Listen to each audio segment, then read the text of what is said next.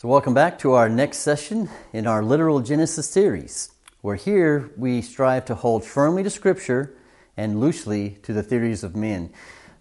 Usually I like to say us flawed human beings. It's the same thing. Why do we hold firmly to Scripture? Because it never changes. God's truth is constant, and it doesn't change, nor does it need to change. Where on the other hand, the ideas of men, particularly as it relates to this idea of rocks to rock stars or bacteria to basketball players, this macroevolutionary idea that things can evolve to more complex over time, needs to be questioned. And we shouldn't hold on to that very firmly, because that's not what we get the idea from in Scripture. And last week we wrapped up kind of a mini-series on genetics. We talked about DNA and some pretty interesting facets around that. And this idea that in order for macroevolution to work, it needs an engine. It needs something to add useful information. And what we realized was that the neo-Darwinian synthesis, or this idea of macroevolution, the engine that's supposed to build better things and more complex things, actually takes organisms in the opposite direction over time. So that's why that was called the evolution's extinction engine. Today we'll kind of switch gears a little bit. We will start another mini-series, and this time we'll look at evidences for a global flood. You would think that if the entire earth was covered with water for the year-long time that we read about the flood in the Bible, that it would leave some kind of evidence, that there would be some kind of scarring, there'd be something tangible we could look at. And today we'll look at the first of those evidences, which are the fossils themselves. Okay, so very quick. You have 5 seconds. Name as many prehistoric animals as you can. Ready? Okay, what'd you come up with? If you had animals like this, then you're not alone. Everyone that I asked this question of, they come with similar answers. Something like a Tyrannosaurus. If we start from the top left and we go to the right, we have the Tyrannosaurus, there's a Hadrosaurus, Ankylosaurus, Apatosaurus, and Triceratops. So if these are the kind of animals you have in mind when I said name a prehistoric animal, this 100%, someone always at least mentions one animal from this era. Now remember, our goal as Christians, is really as citizens of life, is to be critical thinkers, right? We don't want to accept things uncritically. And if I were to really analyze my question critically and say, well, what question would I have about prehistoric? Everybody knows what prehistoric is. Well, that's the word that I would probably want to focus on. And if we look at that for just a moment, this idea about this prehistoric, I grabbed this from dictionary.com. You can see the definition there. It says, of or relating to the time or a period prior to recorded history. Now, I know what you're thinking. Great, Kim. You've given us the definition of a word in which lies the very definition in the word itself, right? If we look at pre means before, history. Well, why did you give us the definition? Okay, it may be self-evident, but just hang with me here just a little moment longer. What I really wanted to kind of draw to our attention was the example that dictionary.com gives, and that's the sentence at the bottom. It says, the dinosaur is a prehistoric beast. Hey, we all know that, right? Dinosaurs lived before there was a time of history, before there was written history, or did they? Well, let's delve into this a little further. So this is our definition of prehistoric, and what I want us to get the understanding of is that we're inundated with things on a daily basis that oftentimes we don't really question. There might even be a need to question it. Well, we need to question these things if we're going to be critical thinkers. And if we question this idea about prehistory, let's just make sure we understand it, make sure we're all on the same page. And that is, in order to have historical records, well, you first need a language. That seems pretty obvious, doesn't it? Before I can write something down about an event in history or a person in history or a place in history, I need to have a language to do that. That seems self-evident. So, prehistory would predate language. Does that make sense? Are we in agreement with that? If there is a period of time in which there were no language, that would be prehistory. That would be prehistoric. Okay. Well, that makes sense. Hopefully you're tracking with that. Then let's ask a question here, the critical question. Did Adam have a language? Now, why do I start with Adam? If we go back to the history in Genesis, what day was man created? It was day 5, right? So did Adam have a language? So how we answer this is going to impact a lot of things about how we look at this idea about prehistory. If Adam didn't have a language and he had to learn it over time, well, then you could say there was a time of prehistory, a prehistoric time. Well, where do we get our answers to this question? We go back to the only reliable source of early history of the universe, for that matter, and that is Scripture. So right off the bat, we see God speaking to Adam, and he's giving Adam's instructions and also a warning. How did he do that? Well, he used language. If we look at Genesis 1:28, he told Adam to be fruitful and multiply and fill the earth. Well, if Adam didn't have a language, how would Adam understand what fruitful meant, or be, or multiply, or earth? He wouldn't know what any of those things meant if he didn't already understand the language. In Genesis 2:16 and 17, God told Adam, "From the tree of knowledge of good and evil you shall not eat." Again, if Adam didn't understand the language, if it was all just confusion he was hearing from God, how would he know what evil was, what knowledge was, what tree was, and whether or not he should eat of that tree? He wouldn't have a clue, and it wouldn't be very just of God to give him instructions and Adam simply not understand what he was saying. One more example here. God brought the animals to Adam for naming. This is in Genesis chapter 2. And how did Adam name those animals? By use of a language, of course. In Genesis 2:19-20, and this is a snippet of that passage here, it says, "The man gave names to all the livestock and to the birds of the sky and to every animal of the field." This is how Adam named the animals.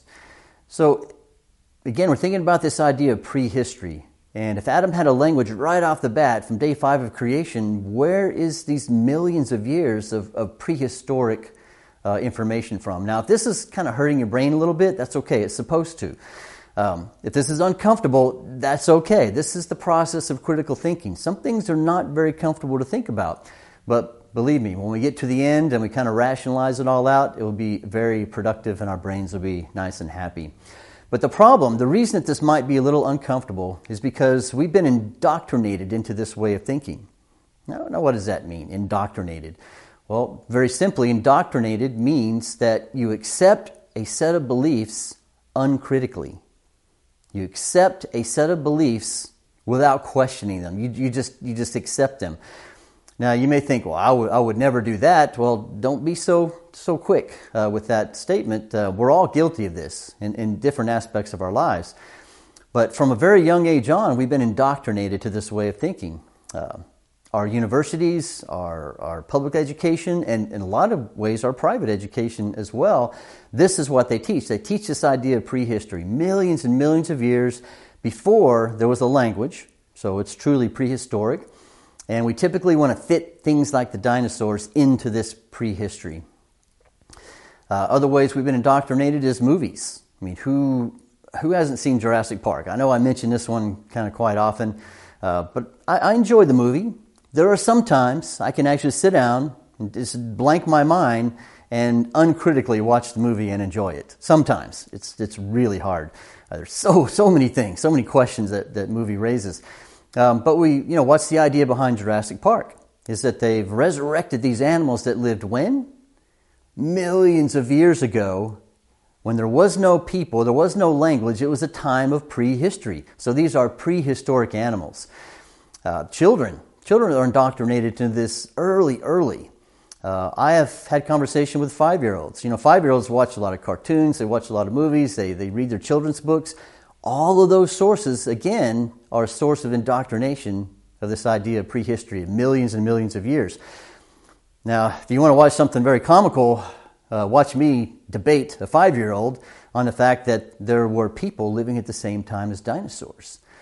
They scrunch up their little faces, and that they can't accept that because they have already been ingrained by that age of this idea that dinosaurs lived way before humans.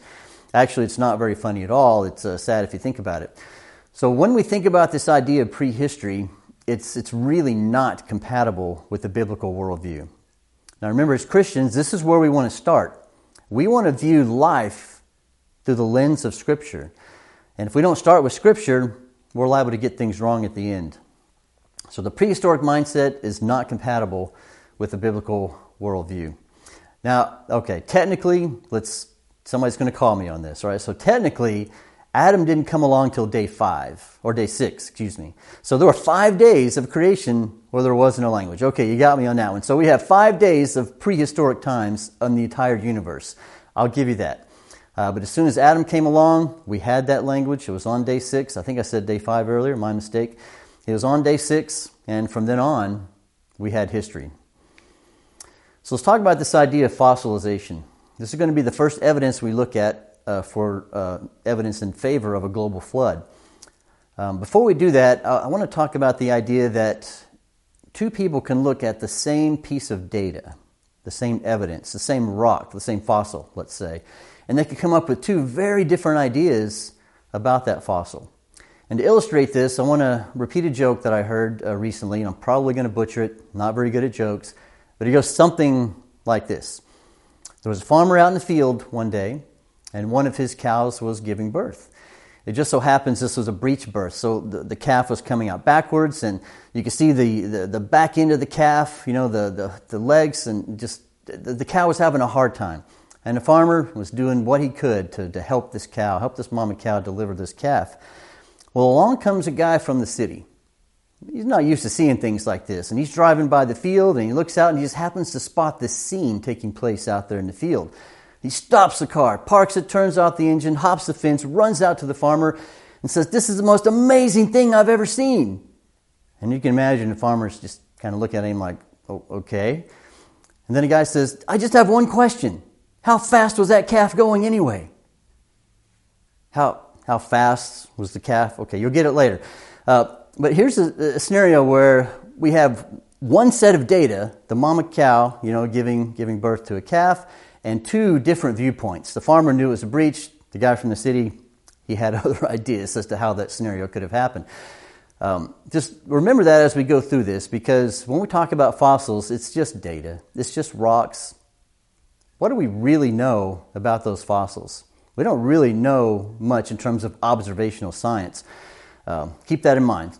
So as we go into this, what I first want to do is show you one view. This will be the secular view, right? The view that doesn't incorporate the Bible. And we'll look at this chart in that view. This is the way it's kind of taught in the schools and whatnot, and how we learn about this growing up.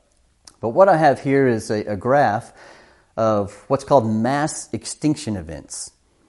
And if we kind of look, first thing I want to point your attention to is the top here. We have this time scale. We go back 540 million years. So right off the bat, as a Christian, we've got to decide how we're going to interpret this, don't we? Because way to the right of this chart, this is where humans come into play. All of this time, this hundreds of millions of years before humans, this is prehistory. There's no language here. There's nobody to speak a language. There's no intelligent mind to even come up with the language. So already, we're going to have to figure out how we're going to interpret this. But we're going to go with this for now. We're going to come back to this chart a little later. So we have this massive amounts of time here.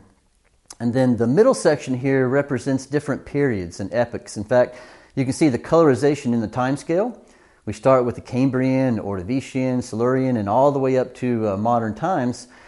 And then this chart represents the growth of life, the death of life, the growth of life, the death of life, and it goes something like this.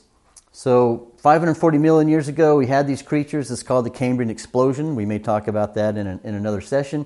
But as time goes on, you see this getting thicker. So that means things reproduce. You have more and more animals. And then suddenly, you've got this sharp drop-off where you have an extinction event, a mass extinction event. Something caused a certain percentage of the animals that lived during this time to die.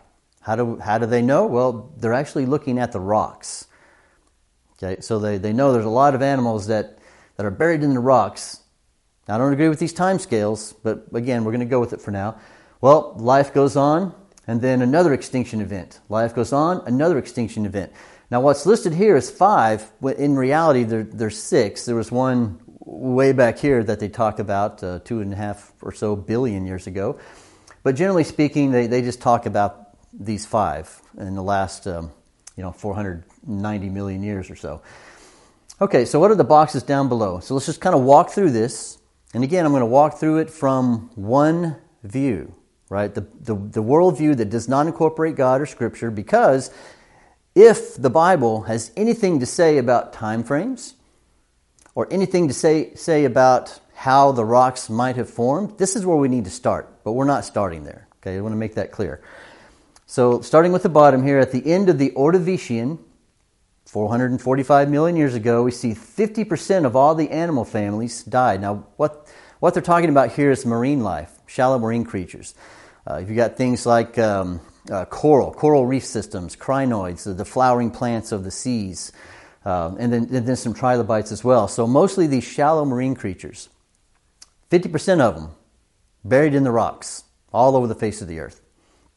Time goes on, and then at the end of the Devonian period, we have another extinction event, 30% of all the animals. Now, we still have marine life being killed here, but what's new is now we have fish. Okay? Now, again, this is the rock record. Now, some people without a biblical worldview would say this is the only reliable history of life on earth. This is it. This is the history book if you don't accept the Bible. This is all you have to go on. So it kind of makes sense the way they might interpret this.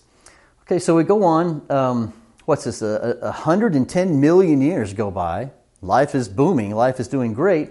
And at the end of the Permian, we have another extinction event. And this time, 60% of all the animals. Again, lots of marine life died. But what's new here? We now have insects and amphibians.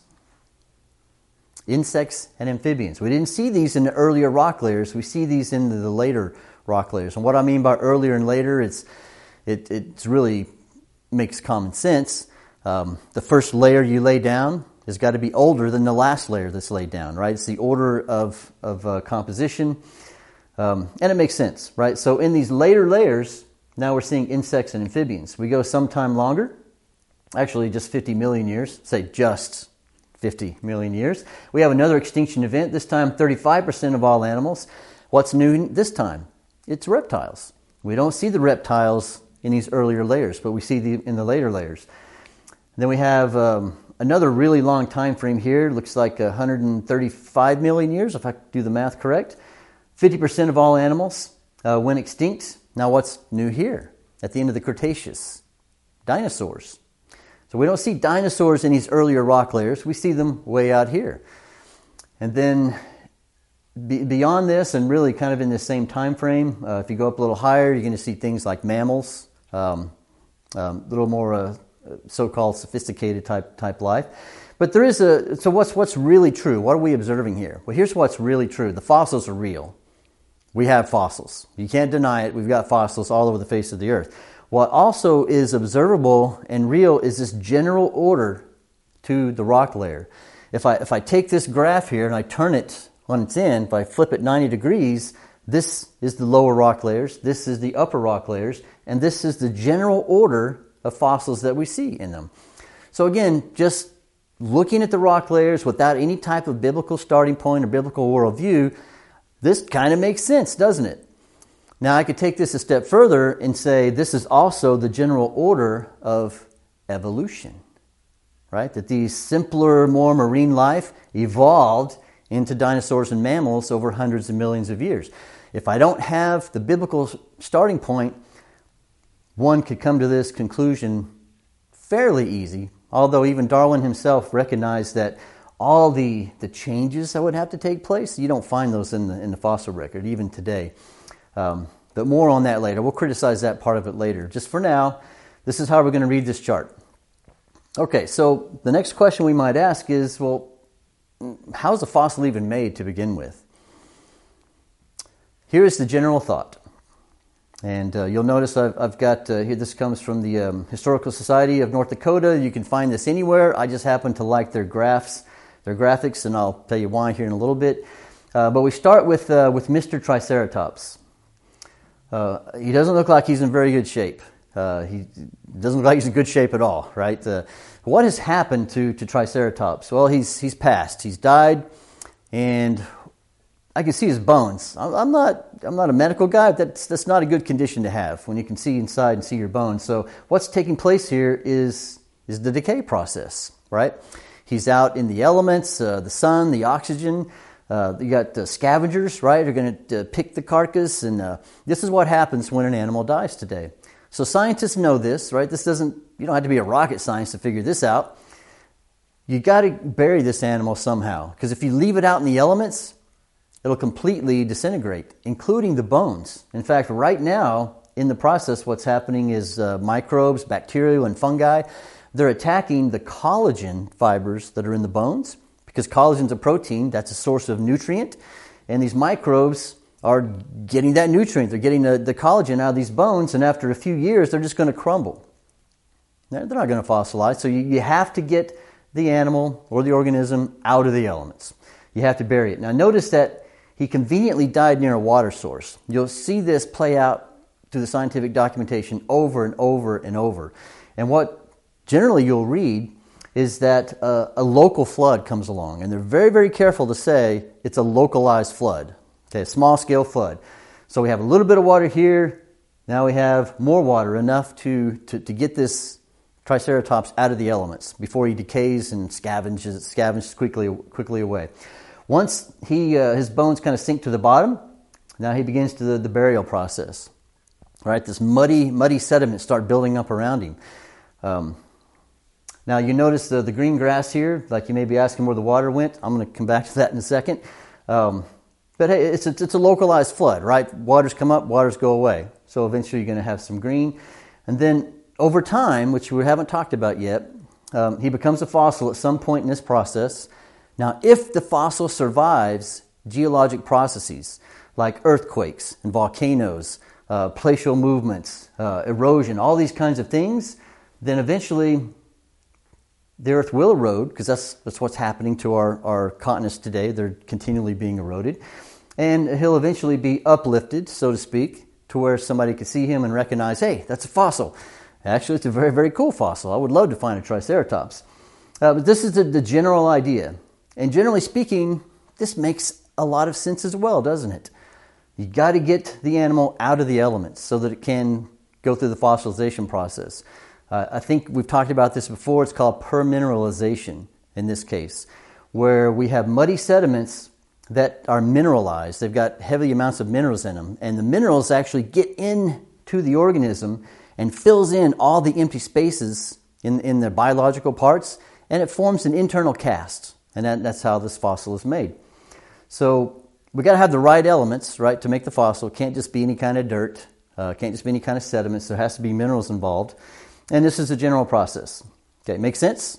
Makes sense. Now, two things before we go. I haven't talked about time scale yet. That's the big question we're after here. And secondly, the reason I chose this graphic, you may find this kind of funny. So these two middle graphics here. We have a period of time and there's nothing but water. No land. Does that remind you of anything in Scripture at all?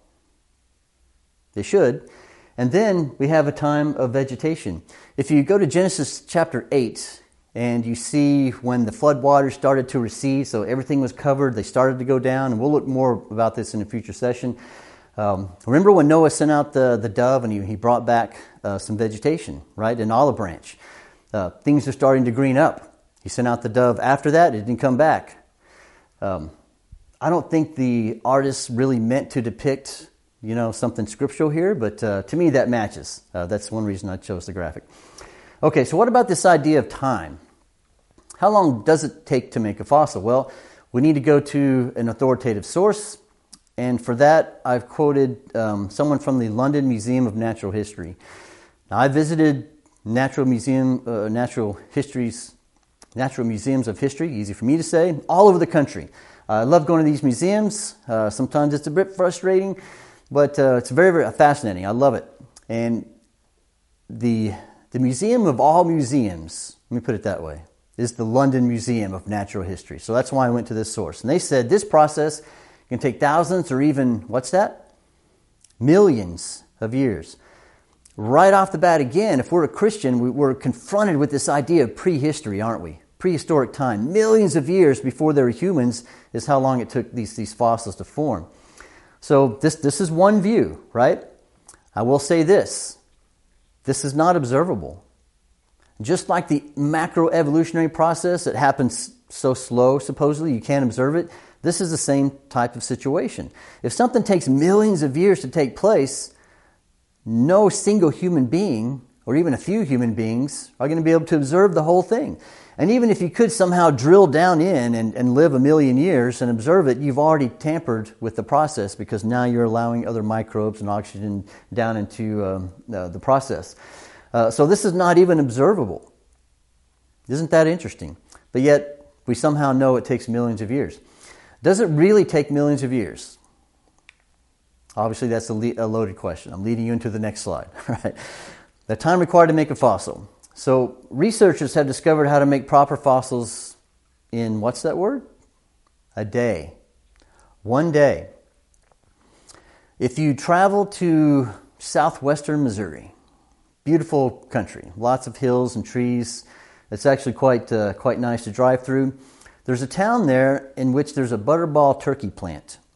Now, if you like turkey, especially coming up for Thanksgiving, think about this process. Although I'm about to tell you some things that aren't so great about it.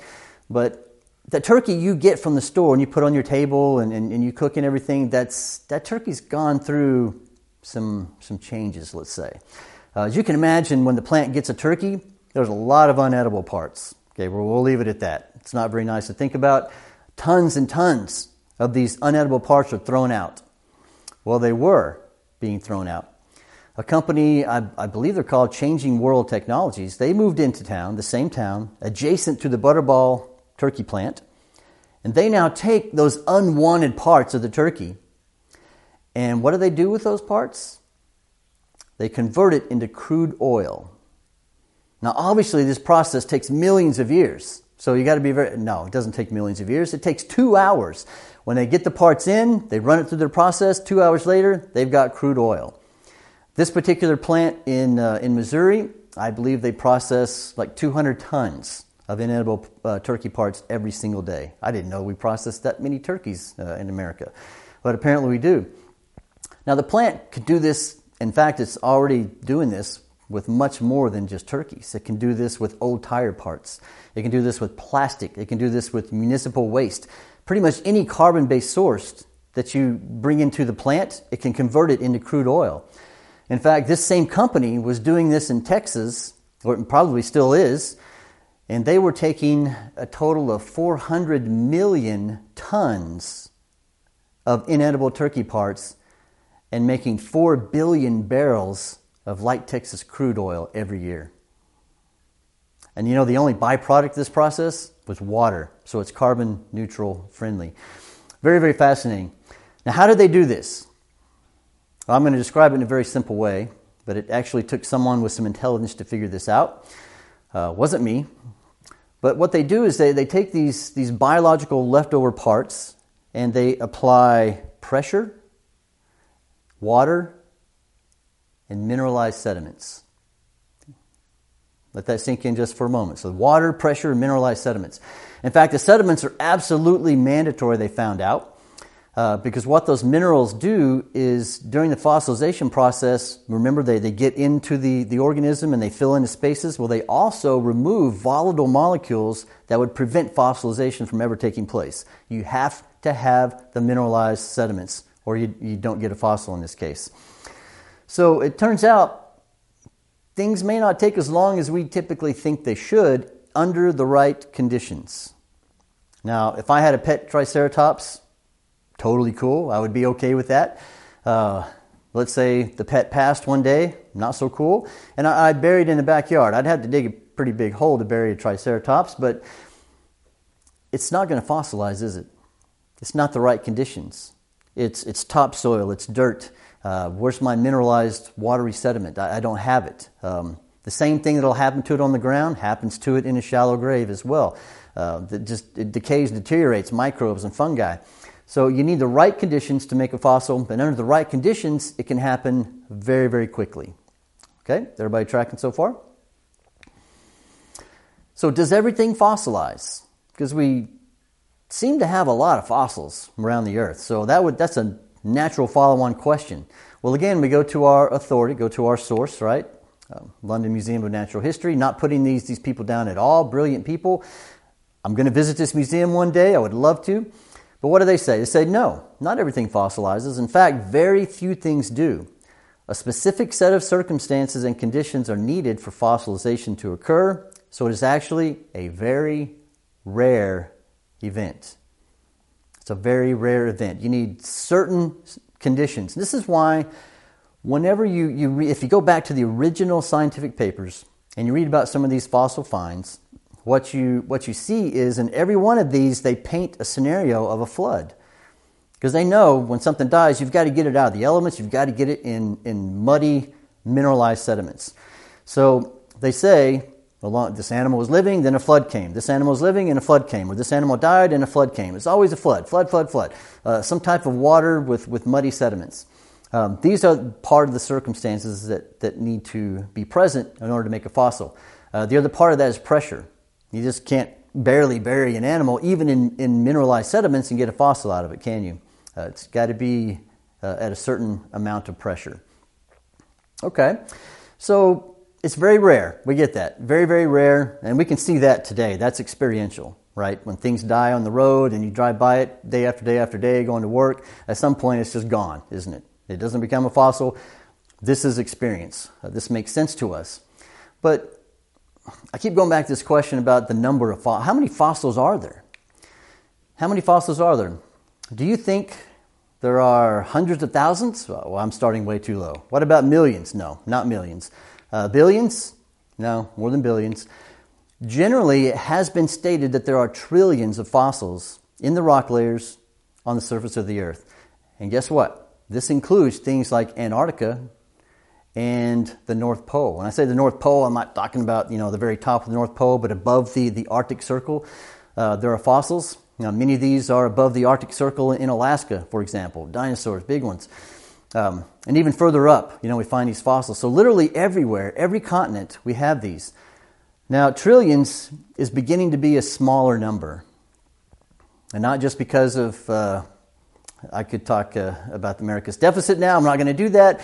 You're not going to get political. But trillions is not the big enough number even when it comes to fossils.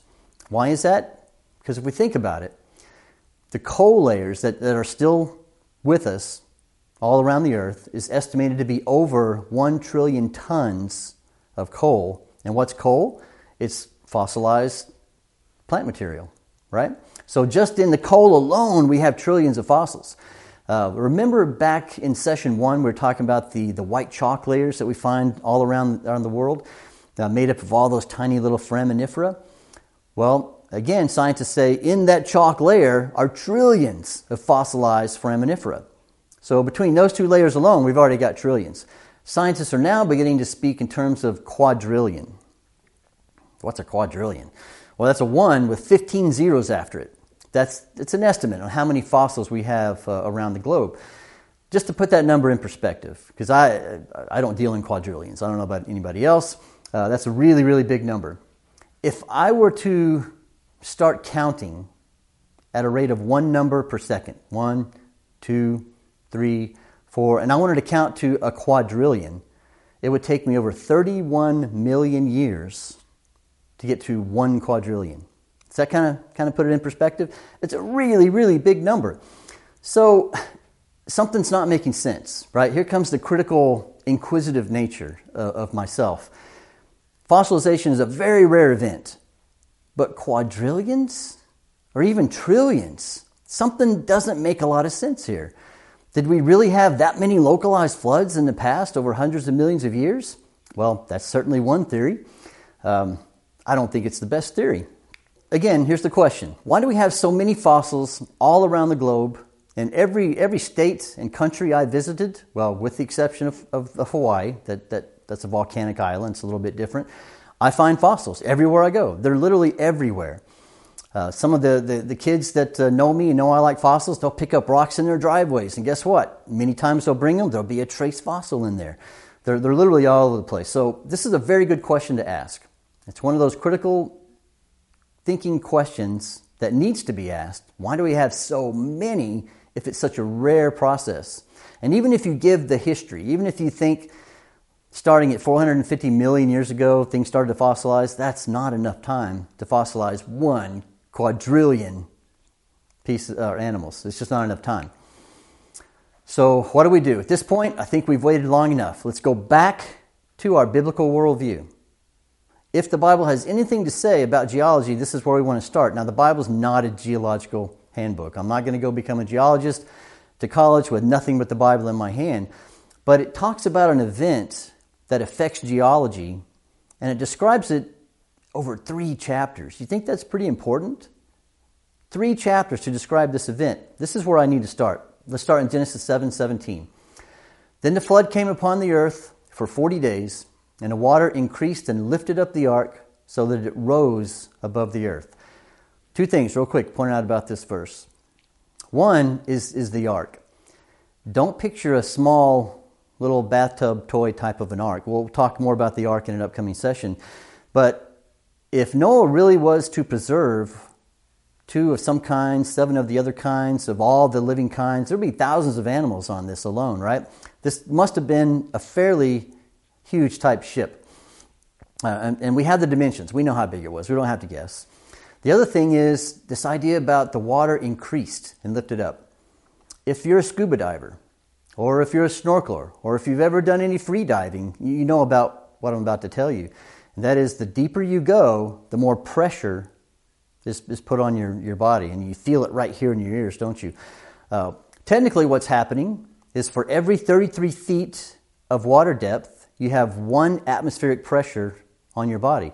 So the first 33 feet, that's 1 ATM. The second 33 feet, when you go 66 feet, and there in the middle, that's 2 ATMs, and so forth. We can only take so many atmospheric pressures against us as living things. In fact, at about 18 ATMs, our lungs would completely collapse. So we know this by experience. The deeper you go, the more pressure you have put on you. That's why vessels like submarines have to be pressurized, right? Because of all the pressure coming in, we got to figure out a way to put the pressure out, or otherwise the whole thing collapses. That's to keep in mind. The more water you have, the deeper it goes, the more pressure you have. All right, next verse. Verse 18. The water prevailed and increased greatly upon the earth, and the ark floated on the surface of the water. I want to key in on this word prevailed. We just read where it rained for 40 days. That wasn't the end of the flood. It wasn't 40 days and done and over. In fact, we'll read in an upcoming session where 150 days the water prevailed. It got deeper and deeper and deeper. Think about ATMs, atmospheric pressures, all this pressure increasing.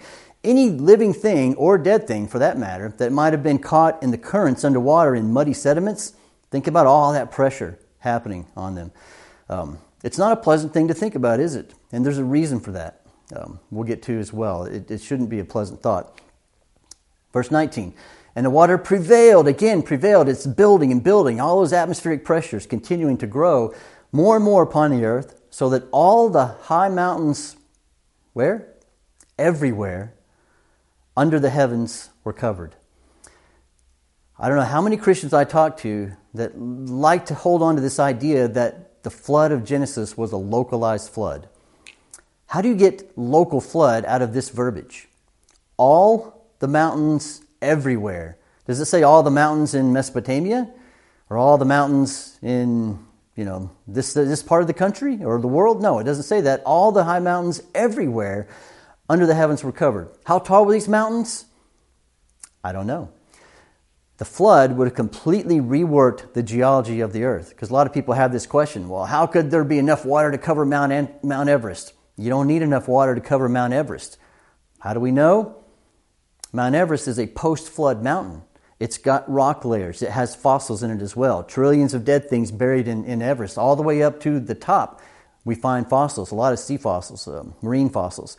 That's a post-flood mountain. Didn't exist before the flood. So I don't know what the highest landmass was before the flood. Just nobody knows. All we know is this would have completely reworked the surface of the earth. With all this pressure and all these things, living things, obviously don't live very long in a flood. And underneath all this pressure, what are the things that we needed to make a fossil quickly? We needed water, mineralized sediments, and pressure. Do we have that here? We've got all the right ingredients. So how long did it take for all these things that were alive to become fossils? That I don't know. But I do know it didn't take millions of years. And that's experiential. That's evidential. And then the last verse, verse 20, the water prevailed, it's building, all this pressure, 15 cubits higher, and the mountains were covered. What does this mean? Let me illustrate it with a story. When my daughter and her cousin were very, very young, they were being watched by their grandmother one day, and they thought it would be cute, as little kids think things are cute. We adults don't think they're so cute, although this was kind of cute. Well, they went into the bathroom one day, and they plugged up the bathroom sink, they turned the water on, and they let the water rise. Why?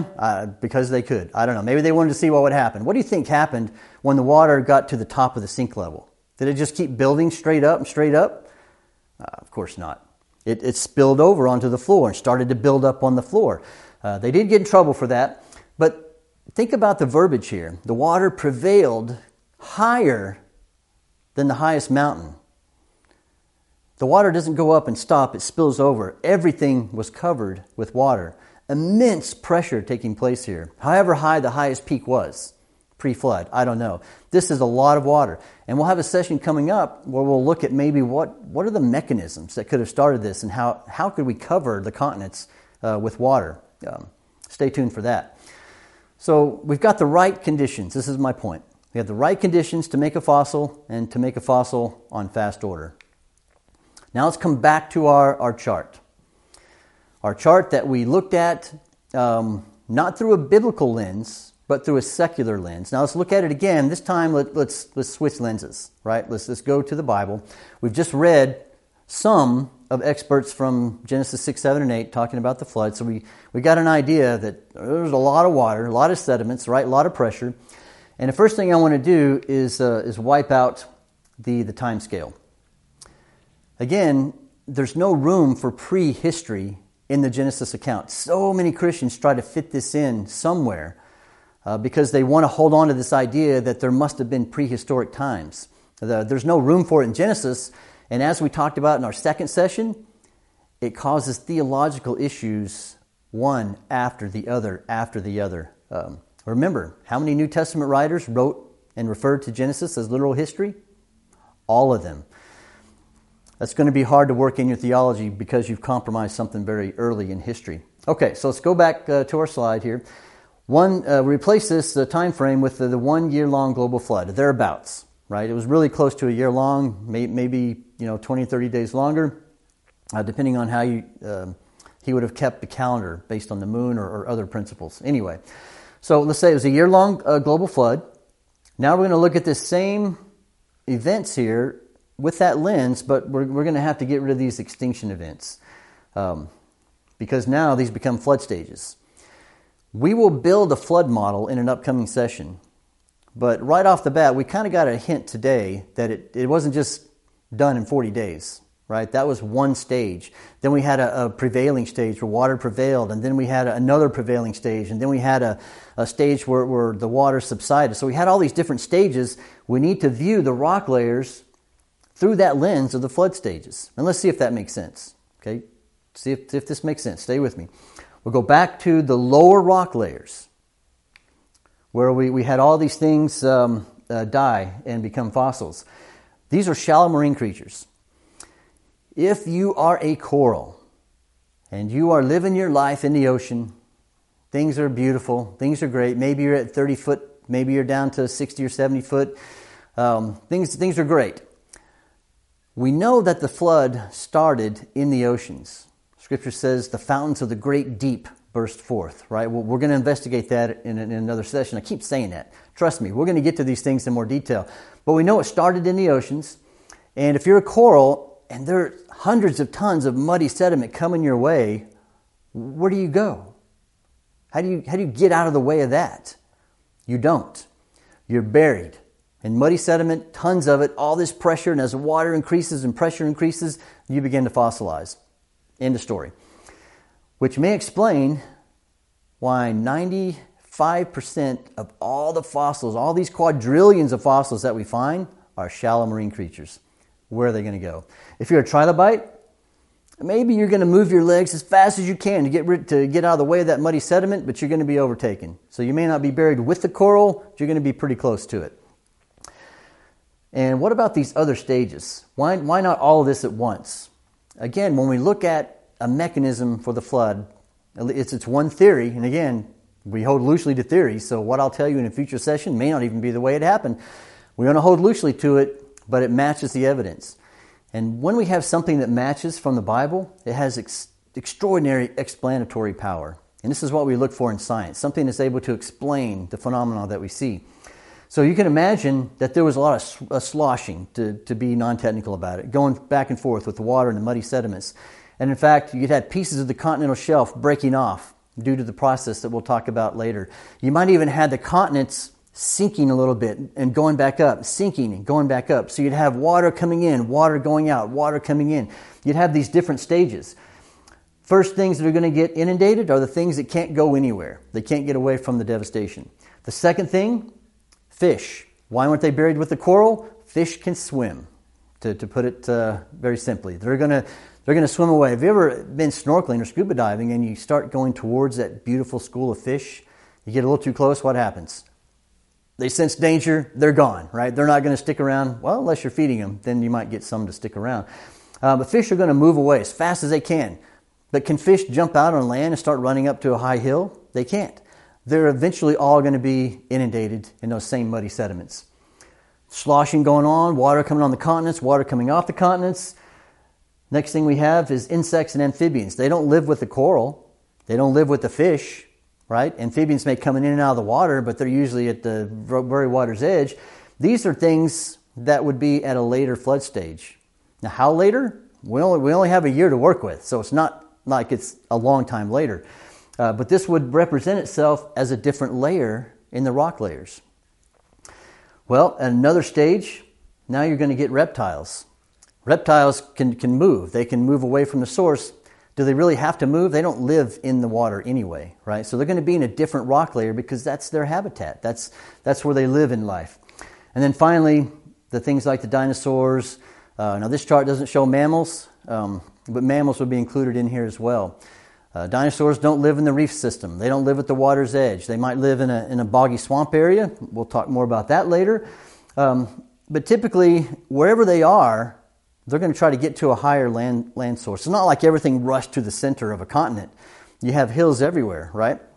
Things would have rushed to the closest hill to get out away from danger. So naturally, they would have been buried towards the end of one of these final stages of the flood. So do you see how it's possible to take the same kind of data, the rock layers, the quadrillions of fossils in the rock layers, and look at it without a biblical worldview and come up with one interpretation, look at it with the biblical worldview and come up with a completely different interpretation that's a much shorter time frame that matches the descriptions that we see in Scripture? See, to me, when we start with the Scripture, when it touches on geology and I start there, I've got amazing explanatory power. I can go out and look at these same layers and I make more sense of them. I don't have to invoke some crazy theories about rocks being shoved down into the mantle and somehow uplifted. And there's theories out there on the way these things are formed that's absolutely mind-boggling, so complex. Now, I'm not saying that there's no complexity in geology. There is. There's some things that are hard to explain, even from a biblical worldview. But this is where we need to start. This is where we need to start our science. Otherwise, you may end up asking the question, how fast was that calf going anyway? Because you're going to start with the wrong assumptions. You're going to end with the wrong conclusions. Okay, so in summary, when we hear about these mass extinction events, I want you to just mentally do this. Kind of erase that and think about one extreme extinction event. Now, although if we're going to be technical about it, the only things that really went extinct during the flood could have been marine life, marine organisms, because they weren't on the ark. They very well could have had all one complete kind wiped out. But what we do know about the ark is that all the land animals and the reptiles and the flying animals, they were preserved, right? So they didn't go extinct. There was a lot of them that died, right? Everything that wasn't on the ark would have been buried in the rock layers. So it wasn't exactly an extinction event, but it was really, really close to it. The quadrillions of fossils. This is what we want to kind of focus on today. The first evidence that we want to look at that favors or supports this idea of a global flood. It explains them very, very well. Otherwise, it's very, very difficult to explain why we have so many and why they extend in rock layers that are so vast. You take some of these rock layers in the Grand Canyon that go into the Midwest and on up to the north, these giant slabs, right, with all these dead things in them. That doesn't sound like a local flood to me. That's a pretty massive flood right there. And we see the same thing all over the earth. It's a rare event, but it's best explained through Scripture. It's best explained by the Genesis flood. So again, start with the right assumptions, and those assumptions are based on Scripture when Scripture has something to say about it. Scripture doesn't have things to say about every discipline of science there is, but when we do have something in Scripture, we definitely want to start there. So that's what I wanted to cover today. Thank you so much for your attention. In our next session, we're going to look at our second evidence that favors a global flood, and that is rapid burial. So until next time, I thank you so much.